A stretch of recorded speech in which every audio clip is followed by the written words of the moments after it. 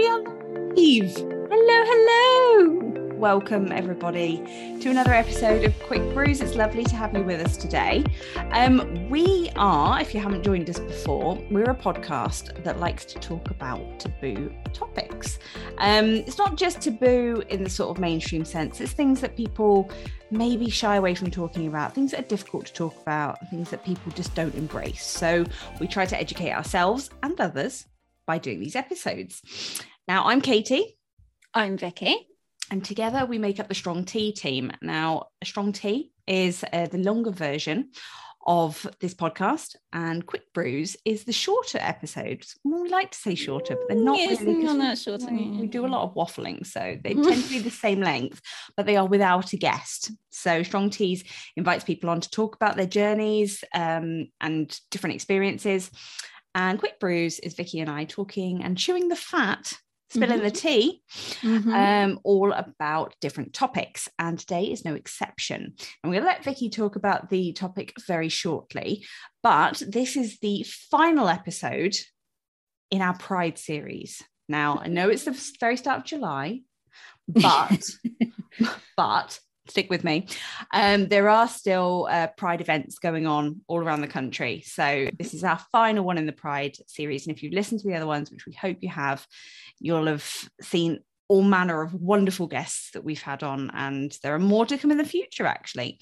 So without further ado, I'm going to hand over to Vikki, who's going to introduce the topic and talk about other stuff. Well, yeah, I'm very sad that this is the last one in the Pride series because it's just been magic. It's been brilliant. Yeah, absolutely love it.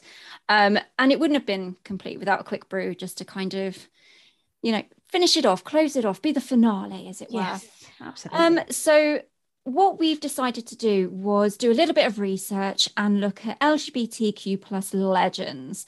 So people that we've done some research about and want basically the world to know more about them. Yeah. Some people you may have heard of, which great, that's fantastic. Hopefully there is some facts and a few bits of history in there that you didn't know. And some people we can pretty much guarantee you haven't heard of. But either way, we hope you enjoy our selection. This is not a definitive list. We had trouble trying to narrow it down. Yeah. I don't know about you, Katie. I had a headache trying to kind of choose who, how, I want to squeeze everyone in. This is so many. Yeah. And they're all game changers, game changers, all have either made a huge impact in LGBTQ plus history or making history. Yeah, that these are complete legends and icons. Paving the way. So without further ado, what tea are you drinking? Well, got a bit off piste today. Not entirely off piste, but I am having a Yorkshire tea, but it is a decaf Yorkshire tea. Do you know what really gets my goat though? Go on. It's having a decaf tea, and it doesn't matter how long you leave the tea bag in for, which is a good 5 to 8 minutes for me. It's never strong enough. Because there's no caffeine in it. Yes, I know, but it shouldn't affect the taste. But it does. No, yes, I know that, but it shouldn't. That's what I'm saying. It should taste the same, just be caffeine free. Otherwise, it's half the experience. Well, yeah, but for me, the experience is the caffeine. It's like coffee.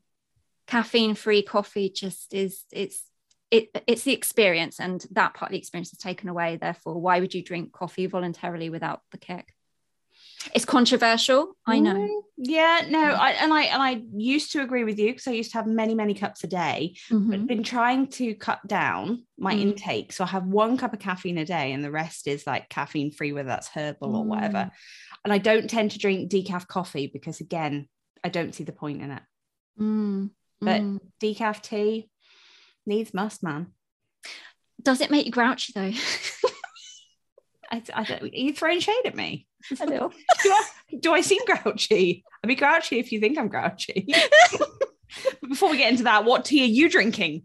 I'm drinking a superior tea selection. I'm drinking a nice relaxing pucker nighttime. See, and for those of you that are listening, obviously in the future, but we are recording at 2:30 in the afternoon. So, But it's a dreamy bed of oat flour, lavender, and lime flower, and it's delightful. And does it taste all floral and nice? It does, but I don't know what an oat flower is. And this is deja vu, because we can be honest, we have already re-recorded this section.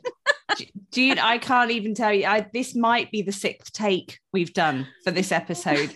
And we were going really well on the last one. And, we just, about 30 minutes in? Yeah, I messed up. Nah, not after my 4 attempts to the intro in the first place. So we're giving away all our secrets now, but it does give us a nice blooper reel ready for, like a Christmas special. Oh, it really does. Oh, I like that behind the scenes. Right. Shall I start with an utter legend? You crack on, yeah. Utter legend.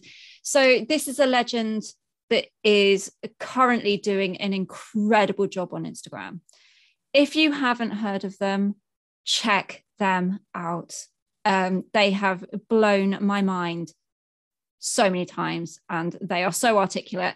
When I'm reading this, you'll think, gosh, she's reading from script. And I am, because it's their words and they're just so articulate and just say things so much better than I do. Anyway. Without further ado, Alok Vade Menon was born in 1991 in Texas. Oh, a baby. I remember 1991. Remember 1991. I know. And they are a non-binary, gender non-conforming and trans feminine performance artist, educator, and writer. Now that's a lot to take in, isn't it? Oh, do you know what? They do so much. And I don't know where they get the time. If you look on their Instagram, they're all over the place, and they're changing the world in amazing makeup and beautiful heels. So Alok uses the pronoun they and has received international attention for challenging the gender binary through fashion and poetry. So Alok grew up as the child of immigrant parents from Malaysia and India. And growing up, they were bullied for their race and gender expression. They felt that they were unable to come out on their own terms because, as a visibly gender non-conforming person, they didn't know they were different until they were punished for it and told who they were, as people do when they're scared, they don't understand. And we, as perhaps a Western culture more than anything, are very much kind of like binary. Mm-hmm. So they developed their art practice at quite a young age, and it was in response to this harassment. And they began to use poetry and style to challenge other people's assumptions and to declare themselves on their own terms. So because they weren't able to express themselves visually for fear of their own safety, they began to share their art online and just received an outpour of supportive messages and responses. Now, through their groundbreaking brand of slam poetry, comedy, and music, Alok shares messages of their own experience of public abuse, torment, and hope for the future. Alok's work has been described as activism and visual art combined, and together they make a powerful statement about the risk of being gender non-conforming and the people who are gender non-conforming, what they face around the world. Excuse me. There are several themes that recur in Alok's work. So they unpack the dynamics of trans misogyny. They reflect on the continued attack on trans and gender non-conforming people, and they try to shift the representation of TGNC people as well. In 2017, Alok released their inaugural book of poetry called Femme in Public, which is a meditation on harassment against trans feminine people. They toured a show associated with the book across the world, partnering with local trans artists and organisations, all to advocate for trans justice. And in Vice, they write, "The majority of people still believe that trans is what we look like and not who we are. We're reduced to the spectacle of our appearance." So Alok advocates for trans feminine people to be regarded in their full personhood. So they say there is a long history of trans femme bodies being reduced to metaphor, to symbol, and seen as stand-ins for ideas, fantasies, and nightmares. And they draw attention to the fact that even though gender non-conforming people are the most visible in public, they remain the most neglected by the mainstream LGBT movement. And I found that quite interesting as well. So Aylock has also written a book of reasons why people should view gender as more than just the traditional black and white. And in Beyond the Gender Binary, they state the gender binary is cultural belief that there are only two distinct and opposite genders, man and woman. This belief is upheld by a system of power that exists to create conflict and division, not to celebrate creativity and diversity. Pretty powerful, huh? It kind of says it all in one sentence. Exactly. Do you see what I mean? So articulate. So they focus and point out the many flaws that are consistently in these thoughts of people around the world. And their main goal is to transform and challenge a person to see beyond the man and female genders. So Aylock is also a fashion designer. They've designed 3 gender-neutral fashion collections, which are known for their joyful color and celebration of skirts and dresses as gender-neutral. And they're also a model for Runway and for magazines like Vogue. I can't sum up Aylock because they're just so incredible, and their work covers some hugely inspiring areas. But one of my favorite quotes is, when non-binary and gender non-conforming people critique gender binarism, it's not just because we have selfish interests or some angry minority of people. It's because we're trying to create a world that is more just and inclusive for everyone. Wow. Check them out. Well, you actually brought this person to the forefront of my mind. I think as well when we were talking to Dylan, the conversation came up, and I thought we'll have to search this person on Instagram, and they are truly beautiful. Like the visual representations that they put out there, and the style, and the incredible fusion, I guess, of the binary genders. You've got masculine and feminine put together, and it's about expressing that in a way that's not seen as weird. It's seen as beautiful, and it's quite striking, isn't it? Yeah, I think that their whole ethos is trying to kind of get rid of this perception of binary and just kind of you are you. And they have some beautiful poetry, and like I said, they are just so articulate, and they kind of describe their identification with fashion in that, it becomes a part of them. This is who they are, not their binary, not if they're male, female, or whatever. They are a person. It's quite existential. It's and it's difficult to say, but completely look up. But in the simplest terms, in terms of what we've discussed with, people throughout this Pride series, when we talked to Ada, we've talked to Dylan, we've talked to Suzanne, and, there's been different opinions on labeling and different things like that. And you think, actually, we're in 2022. Why are people so hung up on labels, whether that be sexuality, whether that be gender? And I think it's because those people who, I'm not going to say are ignorant, but people that maybe don't necessarily understand feel the need to put a stamp on them. But like you've just said, you are you. Why should it matter whether, one day you go out dressed as a guy versus one day you go out dressed as a girl? Why should you have to be put into a box for that? It just doesn't seem. But like we talked about on the last take, which I think is worth mentioning again, we live in a society where we're getting better, but we've still got so far to go, haven't we? Oh, absolutely. I mean, we are, in terms of policies and laws, there's been a few hiccups. There's been a few step backs even. We only need to look at the conversion therapy policy and the law and everything that, for crying out loud, we're 2022. Why are we still having this discussion? And in some countries in the world, it's still illegal to be LGBTQ plus. And you are risking your life if you are holding hands with someone of you know, the same sex down the street.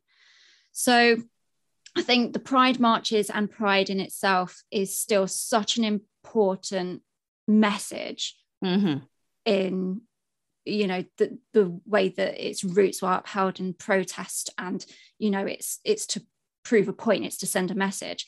Whereas now it's kind of seen as a celebration, look, you know, celebrating LGBTQ plus, but it's still loaded with we've still got so much to fight for. Yeah, and it's why we do these episodes, isn't it? It's why it's important to educate people. It's why we're trying to ask the questions that people need answering, because maybe they're too afraid to ask it, or they don't understand and they don't know where to go. And you know, it's one tiny step in the right direction, isn't it? And that's what a lot of these legends are that we're talking about. They're people that paved the way for now. Definitely. So I'm gonna go on to my next person. Oh, It's actually two people. It's a couple. I've gone a little bit off piste here. Not necessarily off piste. It's still very much LGBTQ, but so you might have heard of this couple, you might not. There was a recent series on HBO called Gentleman Jack, and this is the story of Anne Lister and Anne Walker. And it was a huge defining moment for lesbians and marriage equality in Britain, because they exchanged vows in 1834. Wow. Imagine that. Wow. Now, Anne Lister was a wealthy English landowner famous for her world travels and openly queer lifestyle, earning her the title of the first modern lesbian. Crikey. I love that phrase. Crikey. And her extensive diaries chronicling her romance and sexual relationships. Now, she met the young heiress Anne Walker on various occasions in the 1820s. And by 1832, they'd fallen in love. They took communion together on Easter Sunday at the Holy Trinity Church in Good Ramsgate, York. And it's now marked, if you're ever in York, by an official blue plaque as the site of the first lesbian wedding to be held in Britain, even though the marriage was not legally recognised at the time. So they got married on Easter Sunday? Yeah. Oh, fair play. I know. That's like going all out, isn't it? That's not just like, we're going to do the first lesbian wedding. We're going to do it on Easter Sunday. Gosh. I know. I mean, that's loaded, isn't it? That's just a small amount that I just stripped out to sort of try and, because I want these people to be snippets that people can then look into. But, you know, she was openly queer in like the early 1820s. Wow. You know, and you think, wow, that's at a time when everything was very straight-laced and women must be women and women must act like this and men must act like that. And then she, like, ball out the park. She went and married a woman on Easter Sunday. God. Don't care that they don't recognise it as a legal binding agreement. Gonna do it anyway. Wow. What a woman. I know. What a pair of women. I'm going to have to look her up, I think, because I love the way you've done snippets and I've done full on, you know, this is your life for these people. So yeah, that's our differing style. But yeah, I want more is what I'm basically saying. Well, I don't have more right now, but I can get you more. I know, I'm sorry, but you can watch Gentleman Jack on HBO. Yes, I have been told to watch that. It's got Saran Jones. Yeah. She wears a little one of those little wigs with the little curly bits on the side. Like off of a barrister type thing. Oh, nice. And good plug there. That's good. Yeah. Well, do what I can. So I will follow that with Josephine Baker. Now, people may have heard of Josephine Baker. I had. She is absolutely beautiful. If you have ever, you probably recognize a photograph of her. She is beautiful. She was a world-renowned performer. She was a World War II spy and activist, and they're just a few titles to describe who Josephine Baker was. An entertainer and a spy. Oh, honestly, one's not enough. Do you know what? Like, I literally am going to scratch the surface of this incredible, inspiring lady. She was born Frida Josephine McDonald in 1906. She grew up in Missouri. She was a street child in the slums of St. Louis. She used to sleep in cardboard shelters. She scavenged for food in rubbish bins. And she made a living as a street corner dancer. So at 13, she got a job as a waitress.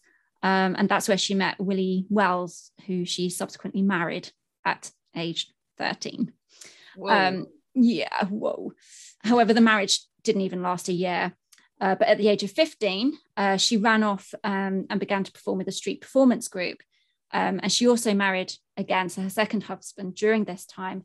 And this husband, she took his last name, dropped her first name, and that's how she became Josephine Baker. So she absolutely flourished as a dancer. And she eventually moved to New York City and participated in the celebration of Black life and art, which is now known as the Harlem Renaissance. And a few years later, she took her success to Paris. And that's when she became one of the most sought after performers due to her distinct dancing style and her unique costumes. So her performance in the revue Enfants de Folie in 1927 caused a sensation in the city. And it's because her costume consisted only a short, tiny skirt made of artificial fruit and a beaded necklace. Sounds amazing. Amazing. And that became an iconic image and a symbol both for the Jazz Age and the Roaring Twenties. So although her audiences were mostly white, Baker's performances followed African themes and style. And she was multi-talented, and she was known for her dancing and singing. And she was even in some successful major motion pictures. And she was the first Black woman to star in a major motion picture, which was the 1927 silent film Siren of the Tropics. So she's just racking up these accolades as she goes. Absolutely incredible. It gets better. Oh. In September 1939, when France declared war on Germany because they invaded Poland, Baker was recruited by the French military intelligence agency as an honorable correspondent. So she was working with the head of the French counterintelligence in Paris. And what she was doing was she was socializing with Germans at embassies, ministries, nightclubs, and charming them while secretly gathering all their information. Oh, proper. Wow. I know. So her Cafe Society fame, I love that Cafe Society fame. It enabled her to rub I almost said soldiers again. Rubbed shoulders. She probably, I don't know, I'm not going there. Might have rubbed soldiers. Who knew? She would hang out with high-ranking Japanese officials to Italian and Vichy bureaucrats, and she'd report back on what she heard. She attended parties and, did all of this under radar and without raising any suspicion. She was so good at it. And I'm not surprised because she was wearing a skirt made of fruit. Like, who's going to suspect her? Well, apparently she would use invisible ink on little messages, and she'd hide them in her bra. Brilliant. At some of the parties. But in 1941, she and her entourage went to the French colonies in North Africa and just continued helping the resistance. So for all of this incredible, heroic and brave work, she received 2 of France's highest military honors. But that was in 1961, because that was when the details of her espionage were finally revealed to the world. Right. So in the background to that, after many years of performing in Paris, she returned to the US. And it was there that she was forced to confront segregation and discrimination that she hadn't experienced since she was a kid. And she often refused to perform to segregated audiences, which usually forced club owners to then integrate for their shows. So her opposition against the segregation and discrimination was recognized by the National Association for the Advancement of Colored People at the time. And in 1963, she was one of very few women allowed to speak at the March on Washington for Jobs and Freedom. And her speech detailed her life as a Black woman and in the United States and abroad. And she said, and this is quite powerful, "You know, friends, that I do not lie to you when I tell you I have walked into the palaces of kings and queens and into the houses of presidents and much more. But I could not walk into a hotel in America and get a cup of coffee. And that made me mad." Wow. So throughout her career, she adopted 13 children from various countries, and she called them her Rainbow Tribe. And she took her children on the road in an effort to show that racial and cultural harmony could exist. Her last performances in 1975 to a standing ovation and sellout crowd. But sadly, she passed away later that year. She was inducted into the Rainbow Honor of Walk in 2019, which is the Walk of Fame in San Francisco's Castro district, which notes LGBTQ plus people who have made significant contributions in their fields. Wow. So yeah, absolutely iconic. And she was rumored to have famous lovers Frida Kahlo and Clara Smith.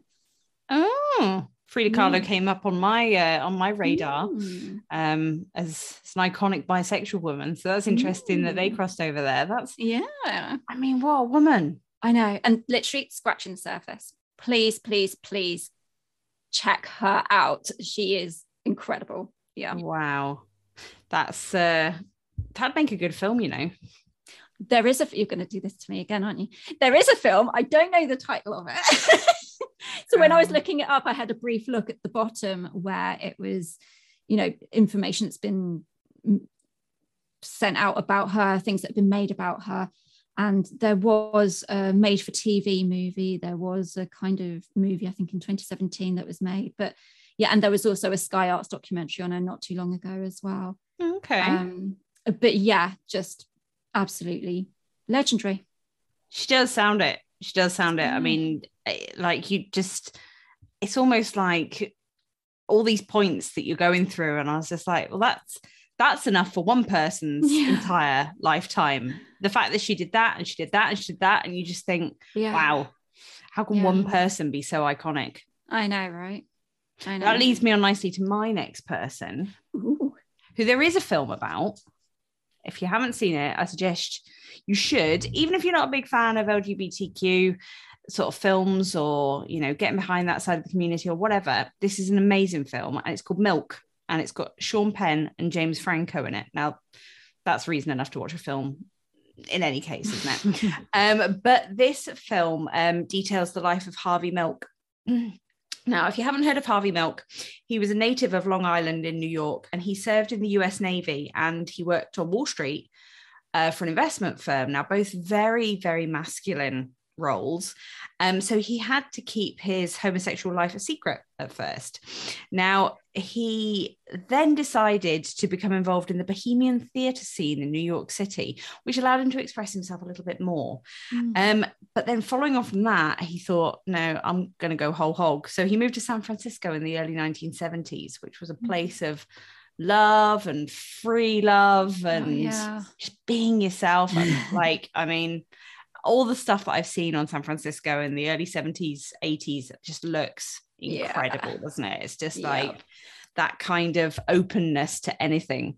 And after he moved to San Francisco, he established himself as a leading political activist for the gay community.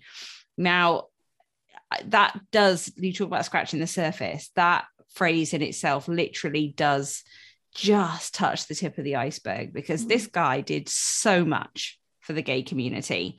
He even won a seat on the city's board of supervisors, and he emerged as one of the country's preeminent openly gay elected officials, which spearheaded an important anti-discrimination measure across the country. Now, that's iconic. Yeah. You know, in the 1970s, you think about the amount of discrimination that was around, and he just fought away in the face of it. Now, sadly, Harvey Milk was murdered in 1978, actually by a former political rival, but colleague as well, called Dan White. And it's actually a really tragic ending to the story. But you say end to the story, but that wasn't the end, because in 2009, Harvey Milk's birthday, which is May 22nd, was formally recognized in California as Harvey Milk Day. And he was posthumously honored with the Presidential Medal of Freedom by Barack Obama. Oh, gosh. And his family are still doing wonderful things in his name to this day. That's amazing. It's just like these people have paved the way, didn't they? And it is so tragic, because if that's what he achieved in his short life to that point, then what else could he have achieved? You know, you just, exactly right. You think, well, imagine where that could have gone. Yeah. But if you haven't seen the film, get it, watch it. Oh God, have you seen it? Do you know what? I haven't seen it. We're racking up a list of things for you to do this afternoon. I know, right? Well, besides work. No, don't do that. Watch LGBTQ films. That sounds like a better afternoon to me. Yeah.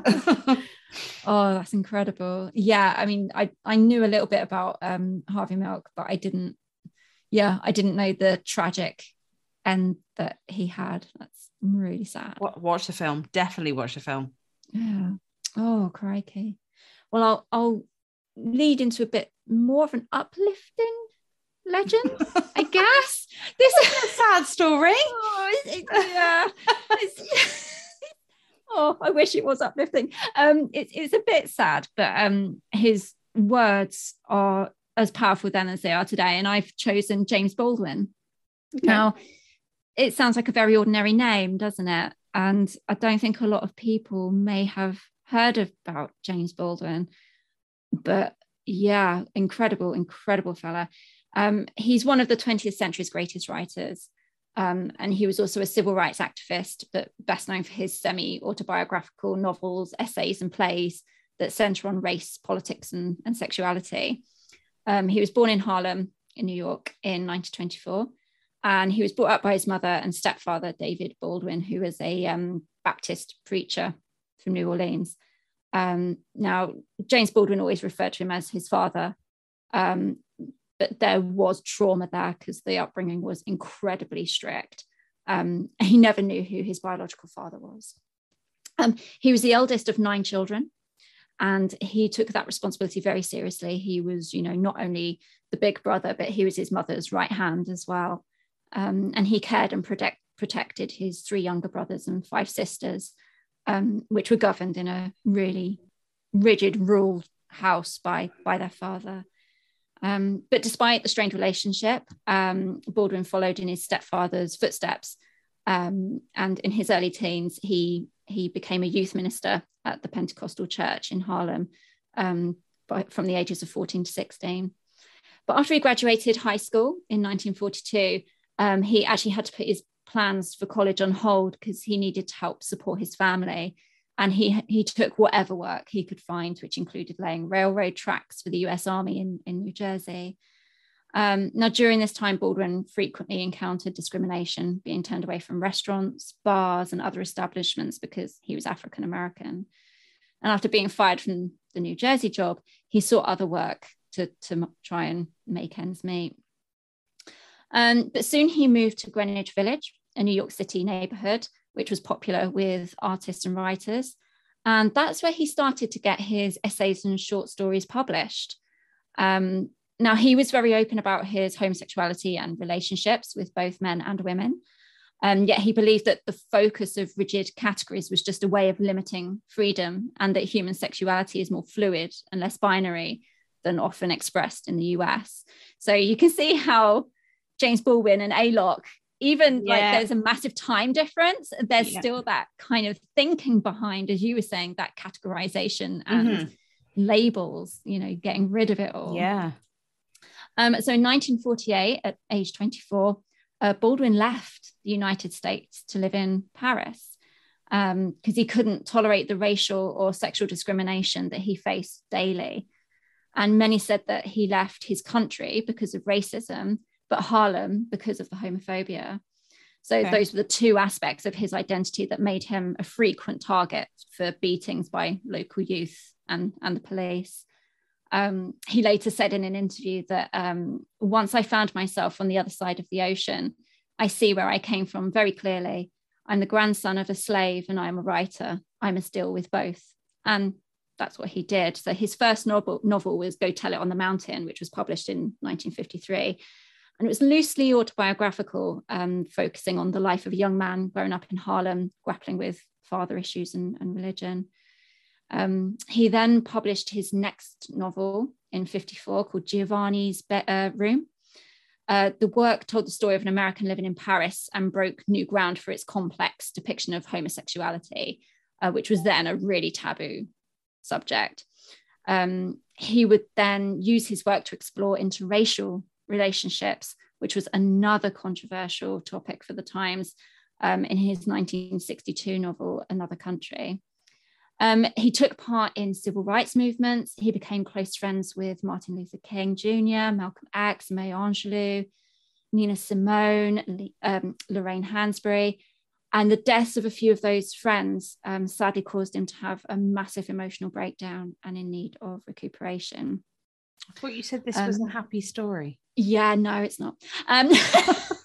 Set me up for a loss. Right. But after some time, he went back to writing, where he explored the love between men in his novel called Just Above My Head. Now, he died in 1987 at his home in France, and he never wanted to be a spokesperson or a leader, but he saw his personal mission as bearing witness to the truth. And he accomplished that mission because his legacy through literature is just astounding.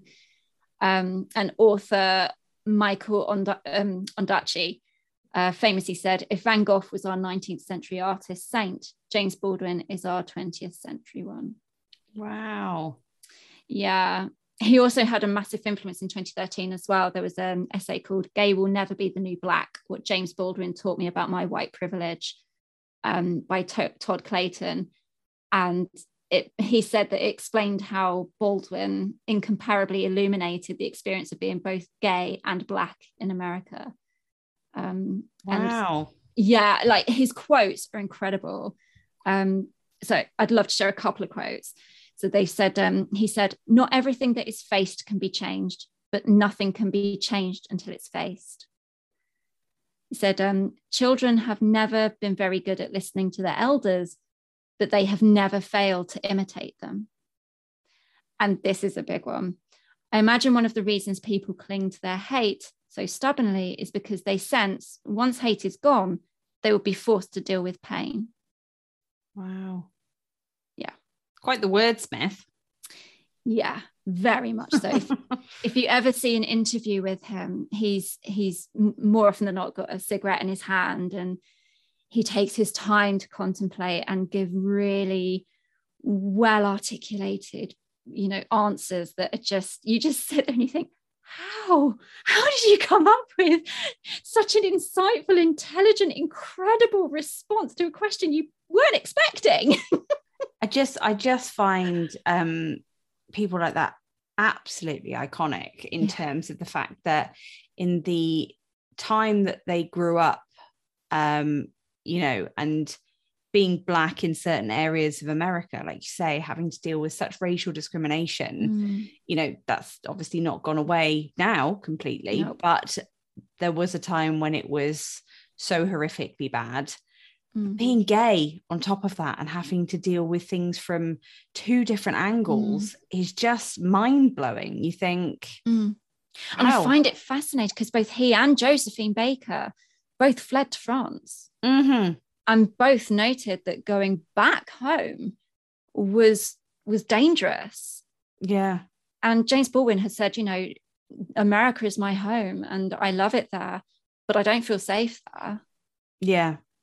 Yeah, it's when you're watching different depictions of it on, whether it's TV, film, documentaries, things like that, it's quite, you see how these people have grown up, and you think even just being gay or just being Black is such a huge amount to deal with in certain parts of America, and obviously in certain parts of Britain and different places around the world. But the fact that he took himself off and just kept fighting, and had that incredible list of friends that you talked about, Martin Luther King, just friends with Malcolm X, it's just normal. It's crazy. I don't know how I'm going to follow that, but I'm going to try. Make it happy. Do you know what? This is happy. I really like this one. This is my final one. I say it's my final one. I did find some other wonderful people, but we promised, we said we'd keep it to 3 each. So this is someone who is still active today. And this is Sir Lady Java. Oh, Have you heard of Sir Lady Java? I haven't. No. I feel I should have done. Well, you're going to want to read up after this. So, Sir Lady Java, who's still active today, rose to fame in the 1960s as an entertainer and exotic dancer, renowned for her perfect hourglass shape. Mm-hmm. Born in 1943, she transitioned at an early age with support of her mother and began dancing and singing in local nightclubs. Now, I find that fabulous that in 1943, she was born as a boy, not in 1943, but she transitioned at that point in her life and her mother supported her. Yeah. I love that. That's huge. In her 20s, she moved to Los Angeles and became associated with stars like Red Fox, Sammy Davis Jr., and Richard Pryor. Mm-hmm. Gosh. She was performing at Red Fox's famous nightclub, and it's rumoured that her and Sammy Davis Jr. were a couple for a while. Oh, wow. Yes, I know. Gosh. It gets better. So in 1967, the LAPD began shutting down Java's famous performances, citing a local law prohibiting impersonation by means of costume or dress a person of the opposite sex. So they were having none of it. No drag, no trans, no nothing. They were just shutting it down. Shakespeare would be rolling in his grave. Mm-hmm. Just saying. Yeah, I know, right? Who are the LAPD to come along and just start wagging their fingers? So in response to that, she picketed the club and she hired the American Civil Liberties Union to overturn the ruling. Now, it was overturned in 1969 after a separate dispute by another party, but she was instrumental in this change and she still remains active to this day. Oh my gosh. I know. What a woman. I know. I'm just like, and I love the fact that her name is Sir Lady Java, because that in itself is brilliant. But she was an exotic dancer with a perfect hourglass shape. I just love that she was hobnobbing with the stars. Oh, just yeah. Kind of just throw away in there. Yeah, just, with Sammy Davis Jr., one of the Rat Pack. Yeah. He was, wasn't it? I mean, that's how you knew you made it back then, right? If you were hobnobbing with the Rat Pack. Just hanging out with like Frank Sinatra. Yeah. Just living the dream. Wow. I'm going to have to listen to the Rat Pack now this afternoon. You know that, don't you? I also wanted to just touch on someone else who I did find that you've mentioned a lot of literature people. And I found a snippet about an author called Radcliffe Hall. Have you heard of this person? No. So Radcliffe Hall, she wrote a book in 1928 called A Well of Loneliness. And it was, she's a British novelist, and it was censored and banned due to its lesbian context, which surmounted to, and I quote, "She kissed her full on the lips as a lover." Shocker. And it was a campaign to ban the book, which was led by the Sunday Express, something's never changed, whose editor at the time wrote, "In order to prevent the contamination and corruption of English fiction, it is the duty of the critic to make it impossible for any other novelist to repeat this outrage." Now, her book is now hailed, The Well of Loneliness is now hailed as a seminal work of LGBTQ plus literature, but she never lived to see the groundbreaking book so widely read and appreciated. Oh, that's so sad. I know, but still, like, it's incredible. Yeah, again, someone else who has a keystone in a bridge and just made something extraordinary happen. I know. It's like Harvey Milk, isn't it? It's these incredible things that people do when they're alive, and they don't get to see how people's lives have changed. Yeah. Years and years on. Yeah, like, and you look at Marsha P. Johnson, who we covered in our International Women's Day. Yeah, she was instrumental in Stonewall riots, and you just think, my God, imagine if she could see it now. Just incredible, isn't it? It is. Someone who is going to see it now, but we didn't want to feature them in this. They are a legend in their own right, but they are coming on the show in a couple of weeks' time. I know. We didn't want to spoil their story, so we're not going to go into too much detail. But the iconic Jonathan Blake is a British gay rights activist, and his story is quite simply just breathtaking, isn't it? It's jaw-dropping. Yeah, it is. And we don't want to go into it because we want you to listen to it firsthand. So don't read up anything about it. No, leave it as a surprise. Yes. Yeah, wait for it. Yeah. And just cannot wait for that to happen. Cannot wait. Amazing. So that's it for our Pride series. And I'm kind of sad it's come to an end, because it's been such an awesome experience, and I mean that quite literally. It's been overwhelming at times with just who we've met, the stories, and it's just been incredible. Please tell me we don't have to wait until next June to feature other amazing people. Oh, we don't. We don't. We have plenty of strong teas coming our way with some incredible guests and some topics that will blow your mind. And don't forget my mind.